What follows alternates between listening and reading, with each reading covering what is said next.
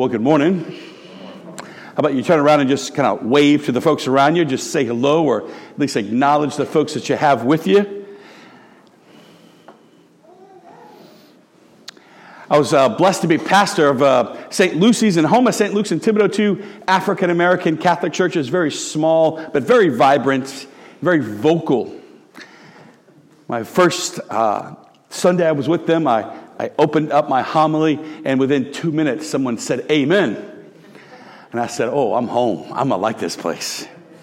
And I would often get amens and hallelujahs and preach it, brother. Sunday after Sunday, they said amen. And then there was a particular Sunday where there was some drama going on in the church, and I brought up the drama, and no one said amen. And at the end of the homily, Charles Mack, may he rest in peace, patriarch of that community, stood up and said, "Well, if you can't say amen, say ouch." That's not an amen homily. That's an ouch gospel right there. Amen? Ouch? Yeah, tough.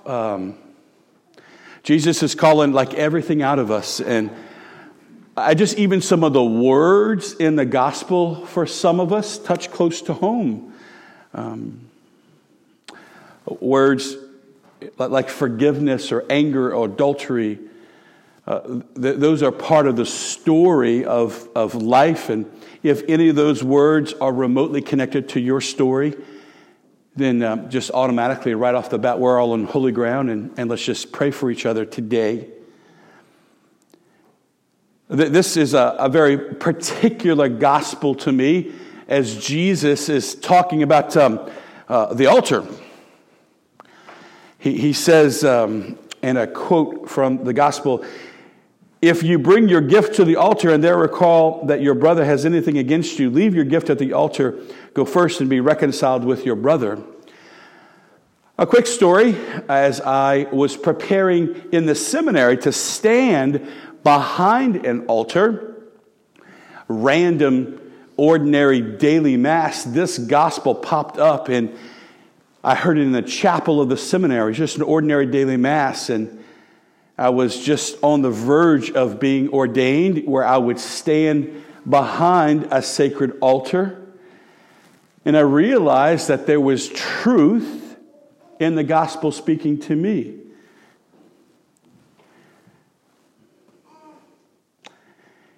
If you bring your gift to the altar and there recall that your brother has anything against you, leave your gift there at the altar and be reconciled with your brother. Then this next part won't make it to the internet if any of you listen to homilies online. As I was in the seminary, I realized that I had something against her. Not as she responded. We eventually spoke over the phone, and I was able to stand behind an altar with my gift, as the Lord said, having reconciled with someone in my life who there was a lot of unforgiveness toward. Now, again, for many of us, the words infidelity or unforgiveness, they hit close to home. And if you're there, then just be with the Lord in it, but we're all in it together this morning. And if you go with me to page 8, I just want to walk you through a couple boxes that might help us land inside the heart of Jesus this morning. Page 8, Jesus is talking to us about lots of things today, but he does say to us from Matthew chapter 5, "But I say to you, whoever is angry with his brother will be liable to judgment. Therefore, if you bring your gift to the altar and there recall that your brother has anything against you, leave your gift there at the altar. Go first and be reconciled with your brother, and then come to offer your gift." Let's pause for a moment. In silence, you should look inside your heart. Is there anyone in your life who you have not forgiven? And I would encourage us to expand our horizon, because some of the people that we may need to forgive might be with the Lord in heaven. Who do you need to forgive? Think about that right now. Box 2. Why is forgiving hard?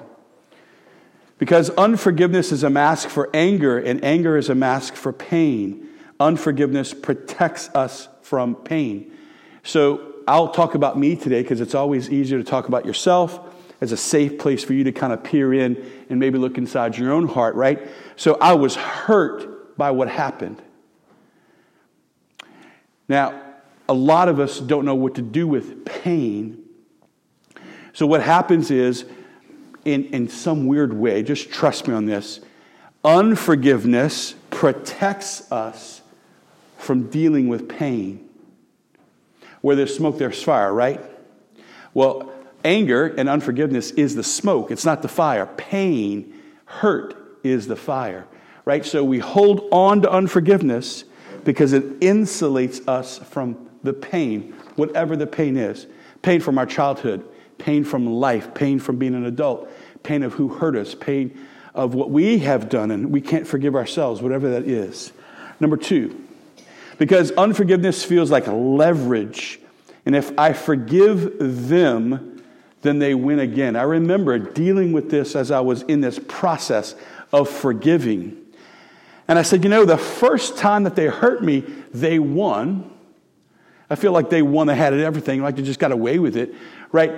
And now if I forgive them, they're going to win again, right? It's almost like this. Unforgiveness is this sick leverage that we hold on people. And if we give up the leverage, then it's like they win again. Number 3, sometimes forgiving is hard because we protect ourselves from pain with inner vows. I've often heard people say, especially with childhood hurt, I'm never going back there.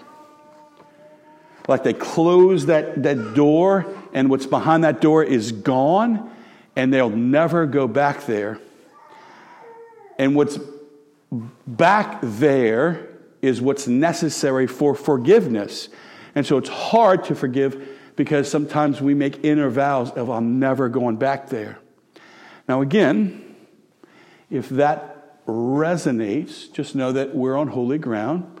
And I just appreciate the reverence with which we can look inside our hearts today. Number 3, box number 3. What is forgiveness not? Forgiveness is not Hollywood or Hallmark. Forgiving is not forgetting. If you have ever said that, please don't say that again. Forgetting, that's almost, there's not a lot of reverence for our history there. Right? What I shared with you is a part of my historical life. When we have pain, to forget it, when people say that or when we think that, it's almost, it invalidates the reality that that's a part of our history, right? Okay, it's okay to move on, but that needs to be integrated with the Lord. Forgiving is not once and for all. I actually had to forgive a few times in order for it to stick. So for some of us, forgiveness is something that we have to do over and over, especially if you are married to the person you need to forgive, you are the parent of someone you need to forgive, you are the son or daughter of the person you need to forgive, and you see them over and over. Sometimes we need to keep forgiving if the pain continues or if the circumstances just remind us of the pain. And then finally, forgiving is not something Jesus expects to do on our own. God never asks us to do something that He's not prepared to do with us, right? So Jesus Christ, whose whole life literally was about forgiveness, is prepared to be with us as we look inside our heart and we try to forgive. So what is forgiveness? Box number 4. Forgiveness is an act of the will.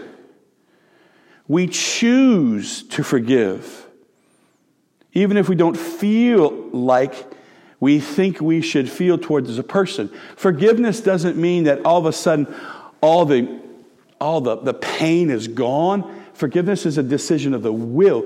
We forgive for ourselves, not for the other person only. Forgiveness is also a process.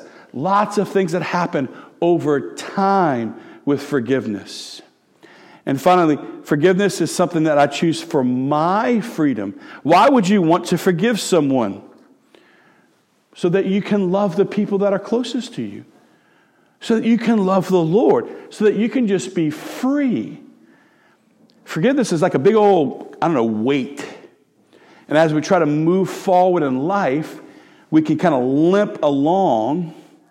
And if you've ever wondered if there are places in your heart that you need to forgive, ask yourself this, or ask your spouse this. People who are closest to you. If people get close to you and you push them away, maybe, not always, but maybe behind that is a hurt that needs forgiveness. So why would you want to forgive? Well, because the people that you keep pushing away, they're not getting close to you because they want to hurt you. They just want to love you. And the forgiveness prevents us from continuing to push them away in our lives. Box number 5 on page 8. Look at this with me. If you can't forgive, here's a nice little prayer. Jesus, I give you permission to give me the want to do this. I remember when I first brought it to spiritual direction, I did not want to forgive. Father Hampton looked back at me and says, well, can you at least pray this prayer? Say, Jesus, give me the want to do this. And I was like, okay, that sounds awfully silly. But I did it every day, and eventually the desire came to my heart. You can also pray, look at that second thing. Jesus, I give you permission to give me the strength that I don't have. He is plenty strong. You never have to be strong. You just have to be in communion. You just have to know who is strong.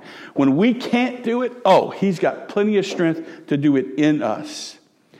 Lastly, Jesus, I give you permission to give me the words that I don't want to say. Right? The words, I forgive you. Like, I don't want to say that. But what I do want to say is I love you with all my heart, all my soul, and all my mind. Those are the words I want to say, Jesus. So these other words I don't want to say, I give you permission to help me say those words so that I can love other people who are in my life and I can be free of unforgiveness. So who is it that you need to forgive in your life? Again, it could be people that are on the other side of heaven, on the other side of earth. But who do you need to forgive?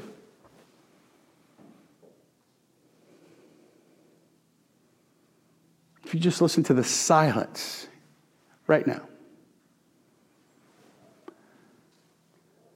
Forgiveness is one of those very personal things. Now, I'm a big letter writer. Maybe you're not. What I like about writing letters is it's almost cathartic, right? What I like about writing letters is this. Once you say words, you can't take them back. Amen? In fact, one of the reasons why some of us need to be forgiven or forgive somebody else is because words came out of somebody's mouth, ours or somebody else's, and you can't take those words back. But you can redraft a letter. You can't edit. You can't scratch out. You can reshape. And over time, you'll know when either that letter needs to be read at a cemetery, or that letter needs to be mailed, or that letter needs to be read, or maybe that letter is just tucked away in a drawer because you can say, I forgive you, and that's enough. But who do you need to forgive? Jesus says, before you place your gift on the altar, reconcile with your brother or sister. And maybe today the gift that we place on the altar is at least a name. And our desire to eventually want what Jesus wants. I'm going to put a couple names on the altar that are personal and private to me, and maybe we could all do that today. And maybe today we could ask the Lord to give us the grace to forgive so that we can be given the grace of freedom. Amen? All right.